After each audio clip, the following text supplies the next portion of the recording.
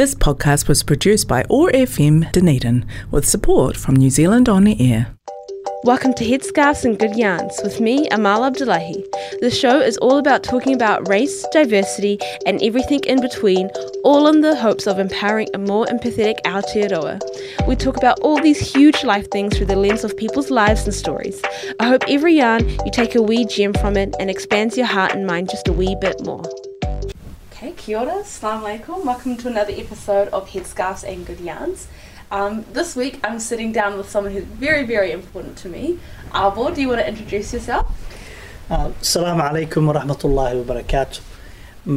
May peace be upon you, everyone who's out there. My name is Asad and I'm Amal's dad. Aww. This young lady's dad, yes. And for folks who are listening, Abo is just a Somali word for dad, so that is what I call Abo. That was such a nice introduction, Abo.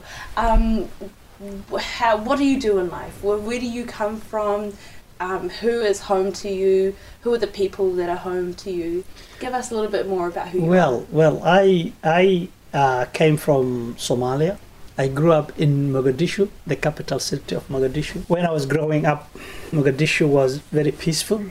I mean, unlike the last 30 years from what I hear, because I wasn't there. And when the troubles started, I left Somalia when we had a state and there was a rule of law and everything was quite normal. I mean, but in 1991, that's when the Somali state collapsed and chaos reigned in. And but if I just go back to my childhood when I was growing up in the capital, and it was very peaceful. And we used to do what any other child in New Zealand would do, play football.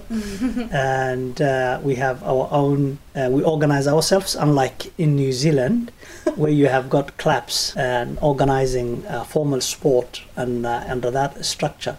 But in fact, in some respects we were much better than New Zealand, because in turn children will just organize themselves. We will organize ourselves, we will buy our own gear for the football, and we will organize the match, and against one neighborhood, against the other, and it was fun, really. And schooling was more or less the same. I mean, like New Zealand, you have school uniforms, and you go to school in the morning and the school finishes at 2:00. Oh. Yes, and you don't have in the afternoon.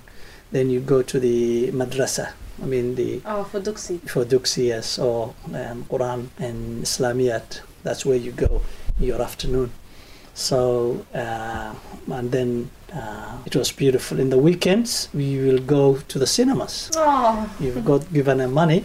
And in our neighborhood there was one cinema which belonged to the military. In fact, I mean, the officers club has got a cinema which was open for the public, and we will just go as a group from our neighborhood, and all children, mainly children. In fact, I mean, very few adults would go to the cinema. And we had the cinema used to start at 6:00, and then it finishes at 9, and then you will have another repetition or repeat. Oh yeah. Yes, and then it finishes around 11, 12. And we used just to sit and wait. Yes, so that we finish, and most of us, probably some of us, will nod off. And by 9:00, and we will be awakened when everybody, because everybody has to leave. And then when the cinema finishes, we'll walk back, and not far off, I mean about 20 minutes maybe, and then we will sit under the street light. Aww. Talk about that with no care in the world. We were very safe. Our parents will not worry about us, and there was no concept of or risk to our safety, if you like. So it was beautiful, and very beautiful life. For instance, I mean, now probably children who grew up in the last 30 years, they will know the different noises that the gunfire makes. They will tell you, I mean, because it's on the social media and all that. But I mean, how safe Somalia was. I am from the army family. My uncles, my brother, they were all from the army, and I grew up them having their own pistols, carrying their own pistols because they were officers. And I have never heard a gunfire in my life. Oh wow! Yes, so that's how safe was. I don't think many people really understand that. Yes. Because So it's every single time, even now, when people ask me, oh, like, where are you from? Because I get asked that question heaps, especially in, like, retail jobs where you're talking to a lot of different people. And every single time I say Somalia, without fail, it's always, oh, that place is, you know, so sad, it's so dangerous. Or, you know, even people ask me, you know, have you ever been there before? And I say no, and they're like, oh, but you wouldn't travel there, right? It's so dangerous. And, you know, it sounds like I'm just glad to hear that, you know, before everything happened, actually Somalia was a really, really safe country, because even in New Zealand, I don't think you just can't say that. Yeah. Like, I'd be worried, you know, walking down the street at night, but it just sounds like it was really like communal living, and everyone knew each other, and everyone really looked out for each other. No, I mean, when I came to New Zealand, what I read about the papers, that sometimes, I mean, silly people going and hurting elderly and physically, you know, and damaging them, you know, assaulting them. In Somalia, you never heard that sort of thing. I mean, elderly enjoy a very special respect, even from the bad thieves. I mean, even from the bad people. They. I mean, I don't know what the situation is at the moment because of all this turmoil and chaos. But then, I mean, if you, for instance, I mean, you will be very careful if you, I mean, some kids being kids, you know, some of the kids will just go and pick up, you know, butts of cigarette, and they will try to experiment on it. And a complete stranger, Somali elder man, they always have their stick cans. They will just use it, and I mean, you will not dare. And your parents will not say anything about that, because it's just the how the society looks out for each other, and they will not unnecessarily abuse you. But if you're doing something or being disrespectful to an elder, or doing something that is socially not acceptable, wow, you'll be in big trouble. You will be told. Exactly, you'll be told off. So, and then Mogadishu is a coastal town. I mean, it has got beaches, and very nice beaches. And then we used to go to the weekends. We used to go to the beach, play football, swim there. Again, with no, I mean, your parents will not worry about you. And then the beach is teeming with children and teenagers, and you know, and you've got restaurants or bars, not drinking alcohol bars, but bars. I'm assuming in an Islamic country that wouldn't be like New Zealand bars. Solding cold, and then you will get food from there, and then it was wonderful. And your parents will give you the pocket money to do that. So it was I mean, nice, really. If I mean, for the last and that shows how the importance of having a state and a government in place, and policing.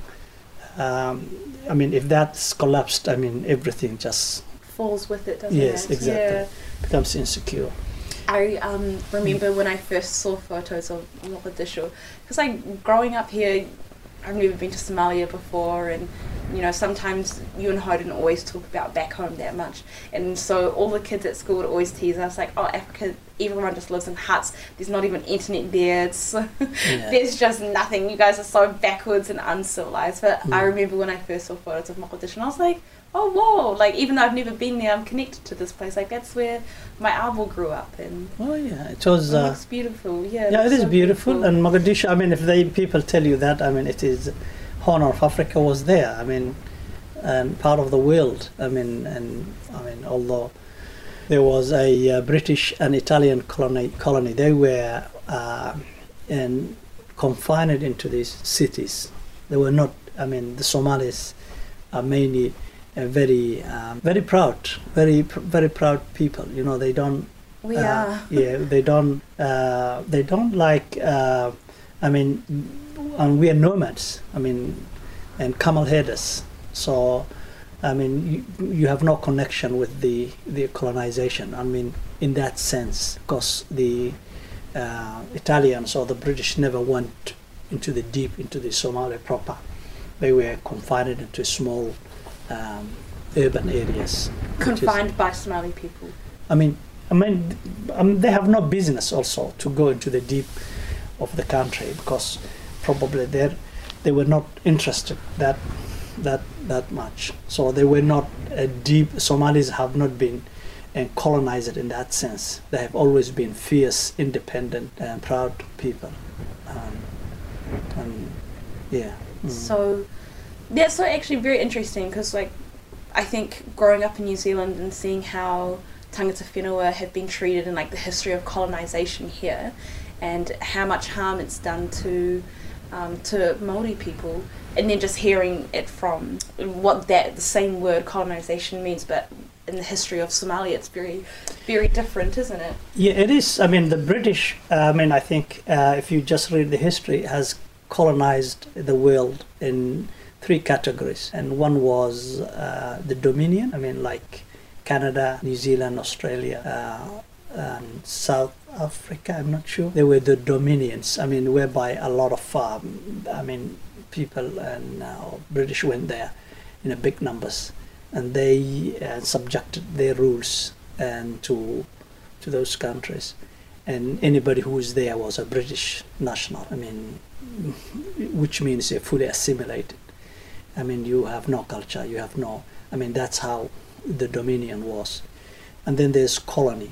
You know, like Aden in Yemen was a colony, whereby the country, vast part of the country is left of their own, and they can have their own rule, and I mean, they are not subject to the British rule, whereby only in the colony, like Aden was a colony, and the rest of the Yemen was not. They were protectorate, whereby only the people govern themselves according to their own customs and rules, and only the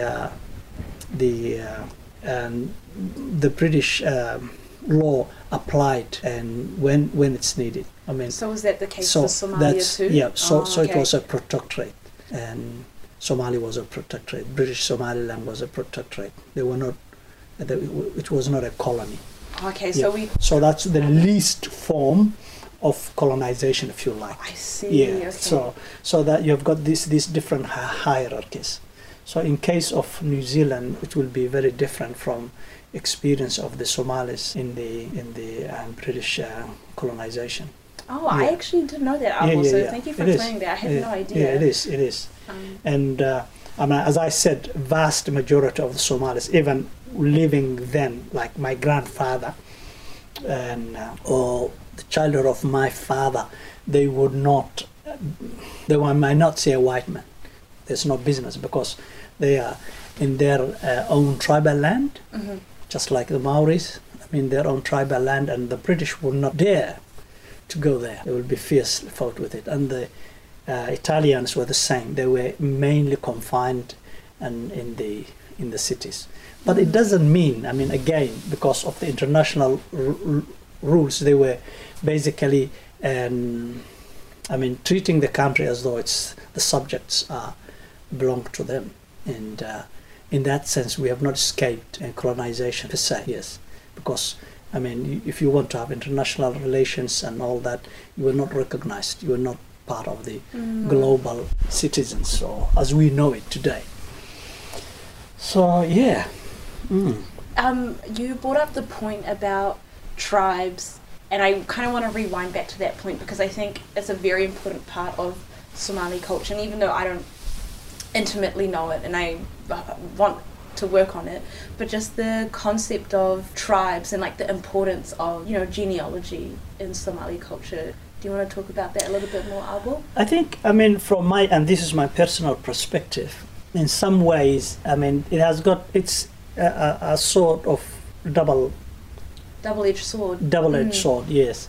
And because in one sense, I mean, my country, Somalia, has been destroyed because of tribal politics. Absolutely. Yes.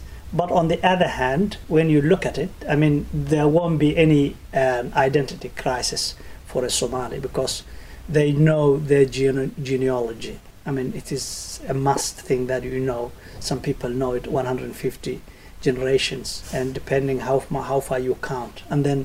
And it's just like a tree, a branch, and then you know where you meet with so-and-so, and they will just meet maybe 6 generations, 10 generations, 40 generations, you know, and there is this tribal or clan system. So it's like endless in some ways. So what happened was when you use that system, I mean, which works in the tribal areas, it works in a sense that because you have to, people are, you know, they are camel herders. You have got camels, and you cannot do the job by yourself. When watering them, you need the support of your tribe. And then people raid each other's camels, quite common. So you need somebody to protect you. And in that sense, it is social security, the tribe, in that sense, socially. And people also, again, different tribes get married. And you don't marry 2 people only, you are marrying 2 tribes, 2 clans. And that's the bondage. And I've got my mother's side, they are my relative from my maternal and uncles. And then I've got my fraternal uncles, which is part of my clan. I take that name. So there's also these relationships, and in that sense, it is good. A lot of subjects. But when you interpret it in the modern political sense, that's where it becomes a poison, and that's what has destroyed Somalia. So in some ways, that's why I say it's a double-edged sword. I mean, it could be good for the sense of identity and genealogy and that aspects of it when people use it within that context. But again, it is a very destructive force, and because my tribe can be part of Somalia, but when I try to use my tribe and try to subjugate other tribes, I mean, that cannot happen. That cannot work for. But what is and what can work for everyone is this bigger, beautiful platform of the nationhood, Somali nationhood, and it has worked for some time. Growing up in Mogadishu, I mean, tribe somehow got the importance of tribe became less and less, and until the government, I mean, or the president then used to buy one tribe against the other, and that has created. I see. Yep, that was the genesis of the state collapse, because people all belong to different tribes or different clans, may I say. Somalia is one language, one religion, and one people when you think of it. And Ethiopia, Kenya, a lot of tribes, more than 43 languages I heard in Ethiopia. Yeah, there's heaps of different languages. Yep, 43 languages, yep. So, I mean, in the 60s, Somalia was a great example. I mean, everybody was thinking, oh, this is going to be a successful nation because of being one language, one religion, one, you know, customs. You cannot differentiate from a Somali from one Somali wherever they've come from the other, unless they tell you which tribe they belong to. Yes, that's the only way you can differentiate Somalis, whereby other tribes, they've got different languages and different ethnicity and all that. So there was high expectations of it, but we proved to be the and the opposite. Yes, yeah. Which is unfortunate. What about the concept of like knowing exactly who you are and, you know, where you come from and your different generations now that you've moved, like, outside of Somalia? Like, when you moved to Pakistan, for example, when you met other Somali people in Pakistan, was it like, oh, I am in a blah, blah, blah, blah, like you were able to figure out where you kind of met in the middle or had common ancestry? Look, yeah, definitely. I mean, that is part of your identity. That's part of Somali identity. I mean, if you meet any Somali, said where you've come from, and that's not necessarily bad, because people I think it's want to know you. I mean, if they know your tribe, and they will know, oh, okay. And then the strange thing is Somalis also are very close to each other. You will either meet someone in that sense who is your neighbor, and who is a common, I mean, because as I said, I mean, 150 generations, you will always have someone from that long line of genealogy. You will know where you meet from everyone, and they are complete strangers. Like, I mean, the tribe that, my clan Ogaden, I mean, they are in Kenya, and you find them in Somalia, and you find them in Ethiopia. Yes, and at one stage, I mean, you will find Somali Ogaden Somali minister in Kenya who is an Ogaden, or Somali minister who is in Ethiopia who is an Ogaden, or Somali minister who is in Somalia who is an Ogaden, you know, and same tribes like that. I mean, you might find your mother from Ishaq tribe, and then they are also everywhere. You know, it's just people are just all intermarried each other, and they know each other. I mean, and in that way, that is a positive side. But again, the same people might be fighting each other because of vested interest of politics and modern way of life, and you know, it's crazy stuff to an extent that we have, you know, lost completely collapse of Somali state as we know it, where you find a lot of.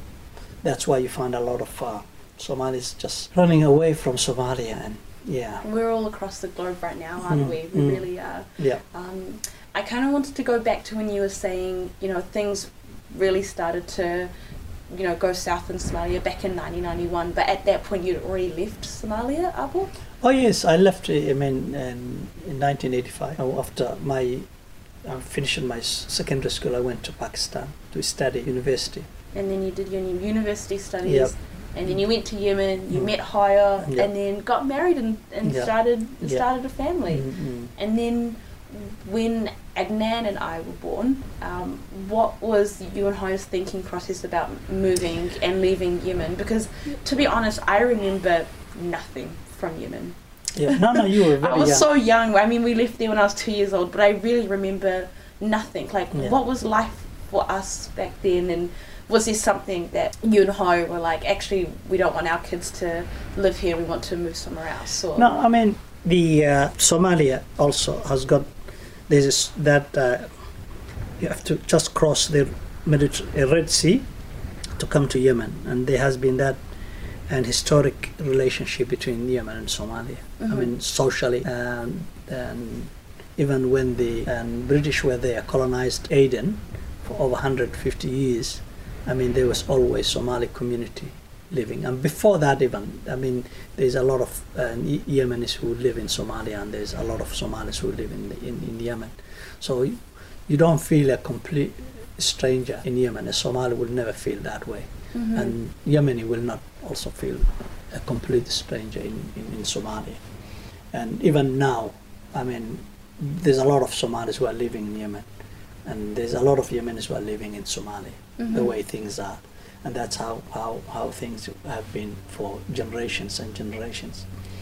So, I mean, it was never an issue for us to live there, but there's no, I mean, when I had the young family, and I mean, I was lecturing at the university there, and I mean, opportunities were limited because Yemen is not very wealthy country as well, and you will never get a citizenship. You'll always yes. I didn't know that. You don't get a citizenship, and I mean, university, the nature of university work was on contract, so they will renew every 2 years for you. And they had their own problems in Yemen as well. It's just more or less like Somalia, a very tribal society. And I thought, where can I go?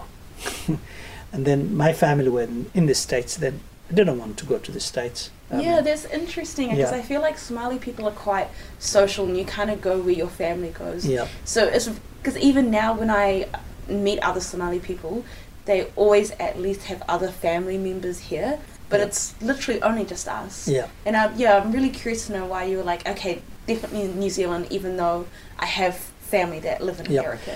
No, in fact, I was very acutely conscious of and social justice. I don't like being treated any differently from any other person. Mm-hmm. And you hear about American and how the black people are treated and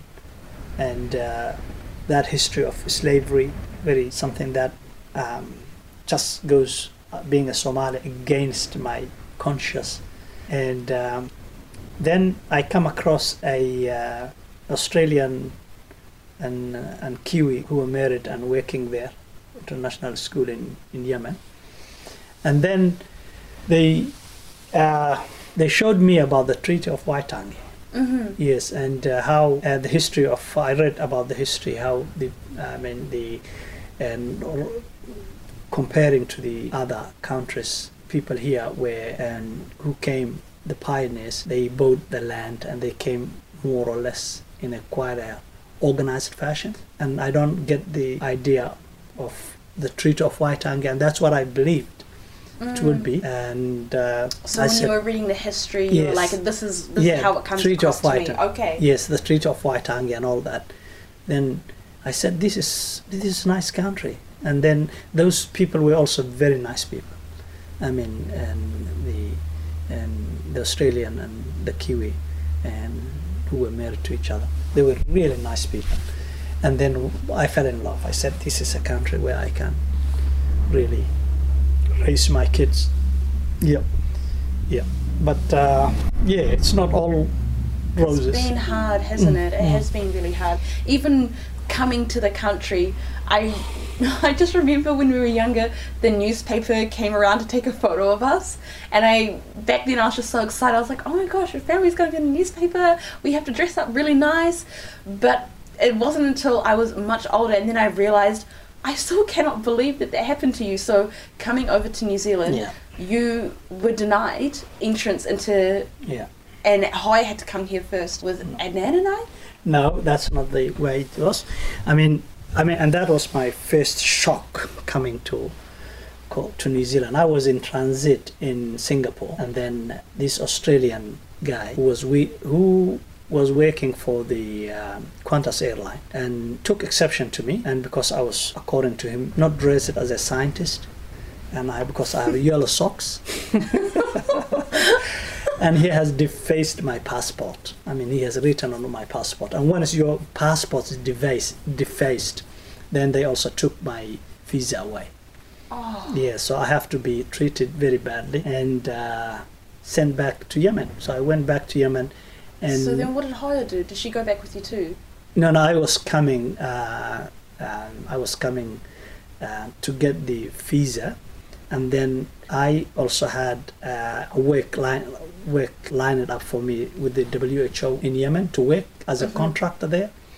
But I went back, and that job did not also materialize because there was no funding. So, I ended up not having that work, and it took me almost a year to get my visa back. The good thing is I started writing letters, and there were good people who were here that I wrote to, in fact, through that family. And one of her relatives, bless his soul and rest his soul, he passed away now. And that's the man who took my case. And I ended up getting my visa back, and I came 96. So that's when you came with us. The reason why I came here first was because when I got the visa, you your mother and me got the visa, and then mom was 7 months pregnant with Adnan. So I just thought I will just wait it out, because I don't want to risk the child a long haul flight after 7 months pregnant. So I decided to stay on and get the baby. And when Adnan was born, I think after 30 days, and then I came here. And when I came here, I went to the immigration, and they say, oh, take his passport to the British embassy there. And that's, I had the passport, so I have to send the passport back to mom, and they took the passport, and he got his visa by the British, through the British embassy there. And I think after 4 months, you guys joined me here. What were those early years like? So I have really no memory. Well, now again, that's where the reality hits, and that's probably where, and a lot of people, a lot of migrants who came here through a skilled migrant got disillusioned with the system. And I think there's a lot of work to be done in that sense. A lot of people coming here qualified, and they are not working in their line. If you are coming from certain countries, it's just and your qualification is denied, despite the fact that you get your residency based on your qualifications and experience. And was that a really big surprise to you when you first came to New Zealand? It was a big shock to me. And it's just like your life has been, denied. It's just because, it's not easy. But then you made the really brave decision to retrain and restudy. Yeah. Because you'll see a lot of Somali taxi drivers. I think that was another weird thing that we got teased for at school.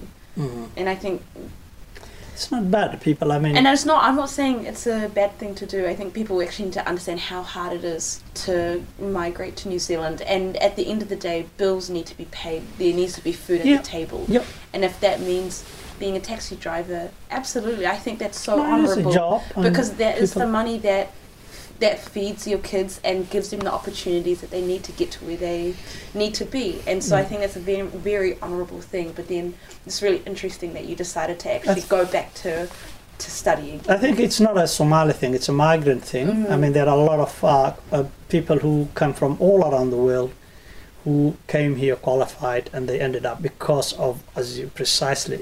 reasons to do with putting bread on the table and that pressure of life, and who ended up doing many different jobs, including taxi driving. And there's no problem with that. I don't see any issue with that. And it's a job, and as you said, it pays the bills. But for me, I did not go down that path. I resisted, and I was doing different jobs. I did then community work, interpreting, and that was what I've done, and it was not a stable job, but again, you get a lot out of it. You got help the communities, who are in need, in the health sector, and you learn a lot from the system going through that, and interpreting and helping, supporting people. And also then again the cultural thing, in terms of the differences of how people think, and equity issue becomes more prominent in your mind. So that's how I worked through. And again, the mindset is I could have gone to Australia, but a lot of migrants after 3 years, that when we got the citizenship was 3 years, they used to go to Australia, but I said no, this is where I want to give stability to my children. This is where I'm gonna stick. I have no regrets looking back. I'm very grateful for the opportunities that I got in New Zealand. You don't look at the negatives. As I said, my qualification not being accepted, it's not something that I become bitter and twisted. And if you have got that mindset, you gave up in life. So, there are challenges. You only look at not only the challenge, but you look at the opportunities. So, as long as the system treats people fairly I mean, when I came, as soon as I landed in New Zealand, I was entitled to get everything that a New Zealand citizen who have been here many generations is entitled to. But was that easy for you to access? And if you didn't have that knowledge, would you have been able to access that? Yes, you would have been, because there are people that I helped in Australia, refugees, state houses. I've never been to a state house myself. I've always rented privately, but I could get a state house if I wanted. People who are coming here as refugees are in fact put on top of the list over any other Kiwis to get the state house. And when you think of this, the pressure on the state system, you will realize that refugees are treated well. Well, as someone who has worked in government and you've worked directly alongside communities, you would know about the access to support and the access to resources more than I would. But that kind of brings up a point that I want to talk about with you, because I feel like we have completely different mindsets about, racism in this country. Like, I think about it and I think New Zealand is a pretty racist country, and then you don't think that's that way, and I would love to unpack that a bit more. Yeah, I think we're different in that sense. I would say there are some elements, racistic elements of New Zealand, in New Zealand, but as a country overall in New Zealand, it's not a racist country. And I would say why. I mean, there are people who have got, everybody brings their own upbringing. They've come from somewhere. They have insecurities. They have their attitude towards other people. And New Zealand being its own context. And let me just say, in the context of New Zealand, in Maori and the history that they have been, I'm not talking about that kind of racism. And it is true. It is everywhere in these negative statistics, education, in health, in prisons. The Maoris have got that history of colonialism. They have been negatively impacted, and it is not easy for the Maoris to just forget and move away from it, because it's from generation to generation to generation, and that is, I accepted that. And if anybody is interested in that, it is something that we live in every day. Absolutely. And it's a lot of books have been written about it. You can see it in the negative statistics. But again, and when it comes to the migrant, somebody who's coming to New Zealand, it is different in a sense of, an individual is coming as a family, because people do not come here as a group. I came here, I'm a Somali, but I came here as my own family. And a lot of the migrants will come in that sense and in that way to New Zealand. So then what I ask myself is, the way I see it, in one moment I was a foreign to this country, no entitlements whatsoever. I got the permanent residence, and all of a sudden I am treated as part of New Zealand. With all the advantages and privileges that come with being a New Zealand resident, permanent resident or citizen, okay? So, if I am down and do not have any income, I will get the benefit, right? If I apply for a New Zealand housing, I'll get that, right? If I go into the court system and do something illegal, then I'm entitled to get the my fees for the law being paid for, and my children will go to the school like any other kid, right? They will have entitlement in that sense. So that is what I look most of the time. The Kiwis on one-on-one level, nobody will come until you come across very silly people who tell you, go back where you've come from. I have not seen it have never happened. 25 years of my life, I have not come across anybody who tell me, go back where you've come from. But I heard people who have experienced that. Yep. You're telling me now, you were told. Me, Harpo. You make it sound like it's a really distant thing, but it's happened to me and us other kids too. Yeah, good. It didn't happen to you. Yes, it happens, and that's what I hate. But I call those bad apples. They are silly people, and they have got their own insecurity. They have got their own problems, and that's what they reflect on. But I look at the system as a whole. Is it treating me the way, what I'm entitled to? Yes. Again, it could well be, even within the system, people who interpret the rules or the entitlements or all that, you will come across some people who are not nice. And again, but most of the public servants, most of the people here, they are doing their best, and they don't care where these people come from. They're all New Zealanders as far as they are concerned. And you come across maybe one or two who try to manipulate the system in that way. But they are exceptionals. That's why I say New Zealand, in that sense, at a personal level, and I'm not talking about the Maori and experience with the colonial history and all that, but as a migrant coming to New Zealand in that sense, and this is what that's my experience. And I think that will be fair to say then New Zealand is not overall a racist nation. That's so wild to me. I think I hear that and I'm just like, that is a complete BS. I think, and this is something that I've spoken about with my other friends who are also like first generation migrants, and they've also commented that their parents feel the exact same way that you do, and I honestly think it's a generation difference. Because, and my theory is that, you and I have come to New Zealand and you sacrifice so much to be here, and then like you're in such a survival mode and you're always going to just think of things as challenges and just another thing in life that you just kind of have to adapt or just, move around.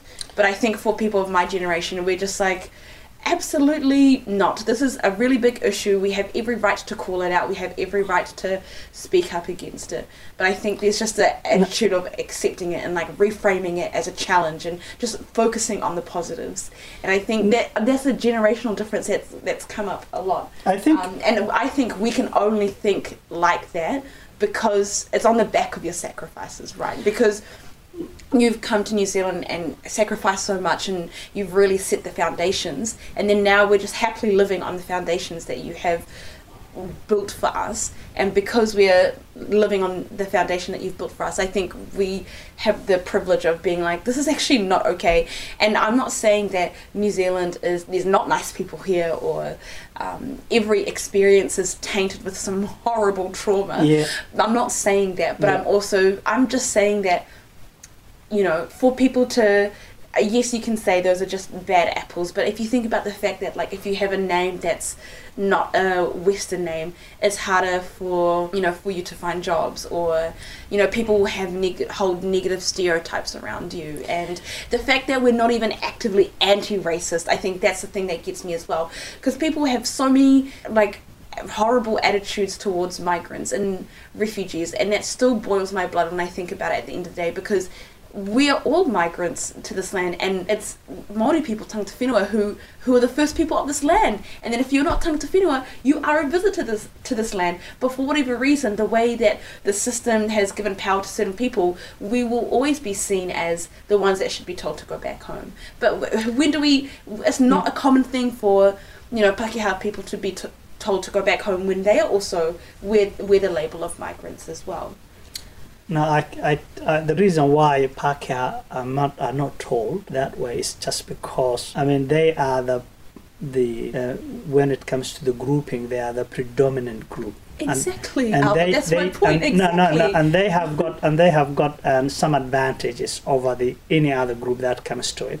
You have just explained racism, Avo. But no, I did not. I just explained what the reality is. What the reality is, if, for instance, you would have had 3 million Somalis here living, where you have got now about 3,000. It just make the numbers. And that is in every migrant country like New Zealand. You will find the newest group always get it hard and get it tough. I mean, the Pacifica people in the 70s, and if you read the history, the dawn raids. I know about the dawn. Yes, I mean, and they were new, but now, I mean, look at the Pacifica representation in New Zealand. I mean, nobody can say that generation and their children now, they are in the parliament. I mean, they are in all spheres of the government, and it's a matter of time before. It's human nature, right? And but when I say New Zealand is not a racist, I look at it, I mean, my country, Somalia, has been, decimated. Who did it? I mean, who did the hardest? Yeah, it's the Somalis themselves, right? I mean, nobody came from outside world and destroyed Somalia. It is the Somalis who have destroyed their nation, become virtually stateless. I mean, the picture that I've shown you growing up as a child, very ideal, very good. The only thing I knew in New Zealand was the kiwi polish that in the 70s that used to come to Somalia. That's the only thing I know about New Zealand, and I didn't know it's the kiwi. That's how we know it. And when I became stateless, more or less, and my Somali passport has become, he wouldn't have defaced my passport if I was holding any other passport, and he could do it because he knew that the Australian guy knew that. This is a Somali passport and this is stateless, and that's why he just said this passport is not recognized. Who took me in? New Zealand. New Zealand did. Yes. So I'm very grateful for that opportunity, and that's where I've come from. That's where I'm coming from. New Zealand gave me the citizenship.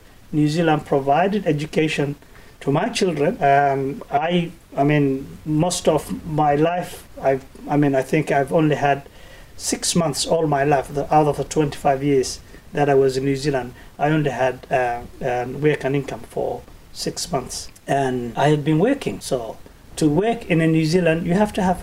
That is because I'm entitled to work in New Zealand. So I'm very grateful for all that opportunities that I got, and very, very proud of that as well.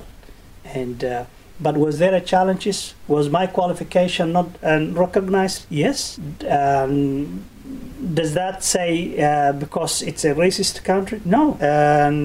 Am I the only one who has not? I mean, if I would have come from probably England and with English qualifications, probably I would have had easier path to get my qualification than what it is. Am I happy with that situation? No. Is the country losing because of that? Yes. A lot of migrant, well-qualified people coming from all over the world are not in the jobs that they deserve to have. And who's losing?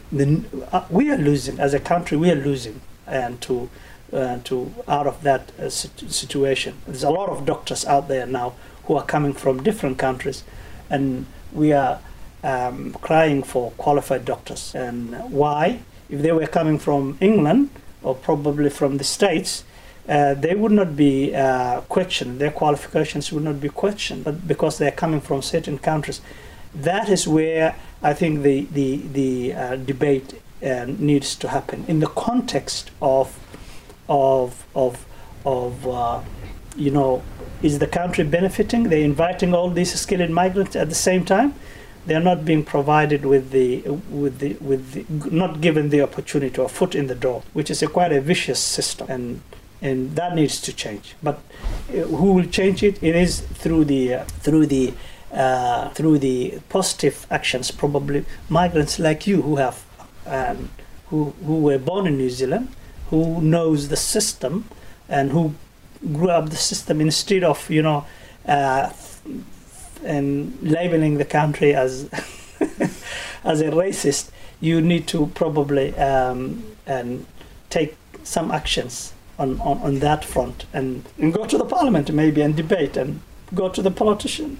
Right, I get it. But you're telling me stop talking all this talk and do something about it. Then instead of just saying it's racist, I understand. Yeah, it's not a racist. It's not a racist. I mean, it is. I mean, it is what it is. But I think New Zealand overall is a beautiful country. People smile, even. Yeah, it is nice, a beautiful country. polite, It is, and I'm glad to call it home. But smile. I think there are things that we need to fix in our own backyard. Yeah. And I think also you and Haya have always been so hesitant to use that R word, you know, whether it's racist or, you know, labelling something as racist or using the racism word. I think you've always been very scared that we'll fall into the trap of internalizing that and then adopting some victim mindset. Yeah, exactly. That's what I mean, and then again, that's the negative of it. I mean, if you just go down that path, you're just saying, accepting that victim mentality. And if you adopt that, you will never climb out of that rat or hole that you put yourself in. You can be constructive and change maker without becoming, because it is emotionally very expensive, very demanding, I would say, word. It's very loaded. So everything to do with society is highly emotive subject. So if you are not careful and do not handle it in the right way, it might consume you. It's just like a fire. Yeah, you and Haya were always very, very conscious of that. Like, I remember sometimes I would come home and tell you some stuff, and then you'd be like, well, don't think about it because you're going to fall into a trap, which, to be honest, at that age was not helpful, but that is okay. That is okay. I understand you and Haya, but there are a lot of things that I think you were very scared of, and you just tried your best to protect us. So I think that's why we have a different opinion about it. And I understand that, because it is true, when you do internalize that racism, you don't have that confidence in yourself, and it does completely destroy you. So yeah. I understand. And people are made equal. That's the truth of this world. I mean, we are absolutely equal if you entertain any idea of some people because of the opportunities they have, and even if they treat it that way, and take advantage of that situation and try to subjugate other people, I mean, do they have a clear conscience in their life? I leave that with them. It is. I don't know how somebody will live in their clear conscience, knowing that they have wronged someone based on their color or on their religion or on their differences. I mean, that person will not lead a good life. Time will tell. They will be once they have, it is very hard. I just cannot imagine people living that kind of life and all their life becoming beautiful and doing. If I am working for the government and I interpret the law based on in the prince of that, it's not a good thing to do, and with clear conscience. You are a man of the Quran, man of the law, man of justice. I love it, Abu. You're just like, no, this is how I see the world. This is exactly how it is, and you're right. People are meant to be equal, but I think in reality that unfortunately hasn't quite happened. Now that I'm talking to you, I just have all of these questions swirling around my head, but we're actually running out of time. But the one last question that I wanted to ask you, Abu, was, as someone who has migrated to New Zealand, and we've now been living here for 25, going on 26 years, what does the word home mean to you, or, the feeling of home? Where is that for you, and what does the word home mean for you now? I think New Zealand is home, and also Somalia will always be home. So that's how I view myself. I mean, Somalia, that's where my deep roots are. New Zealand, that's my adopted country, and provided me with ample opportunities to raise my beautiful kids, educate them here, doing their own thing now. And New Zealand is home too. Alhamdulillah. Yes, and it will be even more, because, you will have, I can't see you. You can, if you want to go back Somalia, you can, but this is your home as well. Yeah, it is too. And there are people who have got 2 homes. Everybody has got 2 homes in New Zealand, or if not 3 homes. So it's the best of both worlds. Alhamdulillah, that's true. Thank you so much, Abu, for coming on the podcast. I know it's quite vulnerable, and it's a lot because other people will be listening to this too, and I know that you're a very private man and so it means a lot that you've sat down and shared your perspective, and I hope for everyone listening that you really listen to what Abo has said, because I think the migrant experience is not properly understood, and from your perspective as well, it's not spoken about. I think my generation will openly talk about, would tend to openly talk about these things a lot more, but I don't think we talk about it from your perspective enough, just exactly the sacrifices that had to be made. And even though you phrase it as challenges and I see it differently, we don't talk about quote unquote challenges enough, and so I really appreciate having you on the show. Thank you. Thank you for tuning in into another episode of Headscarves and Good Yarns. To keep spinning the yarns, let us know your thoughts. You can find us on Facebook and Instagram at Headscarves and Good Yarns, or email us at headscarvesandgoodyarn@gmail.com. This podcast was produced by OAR FM Dunedin with support from New Zealand On Air.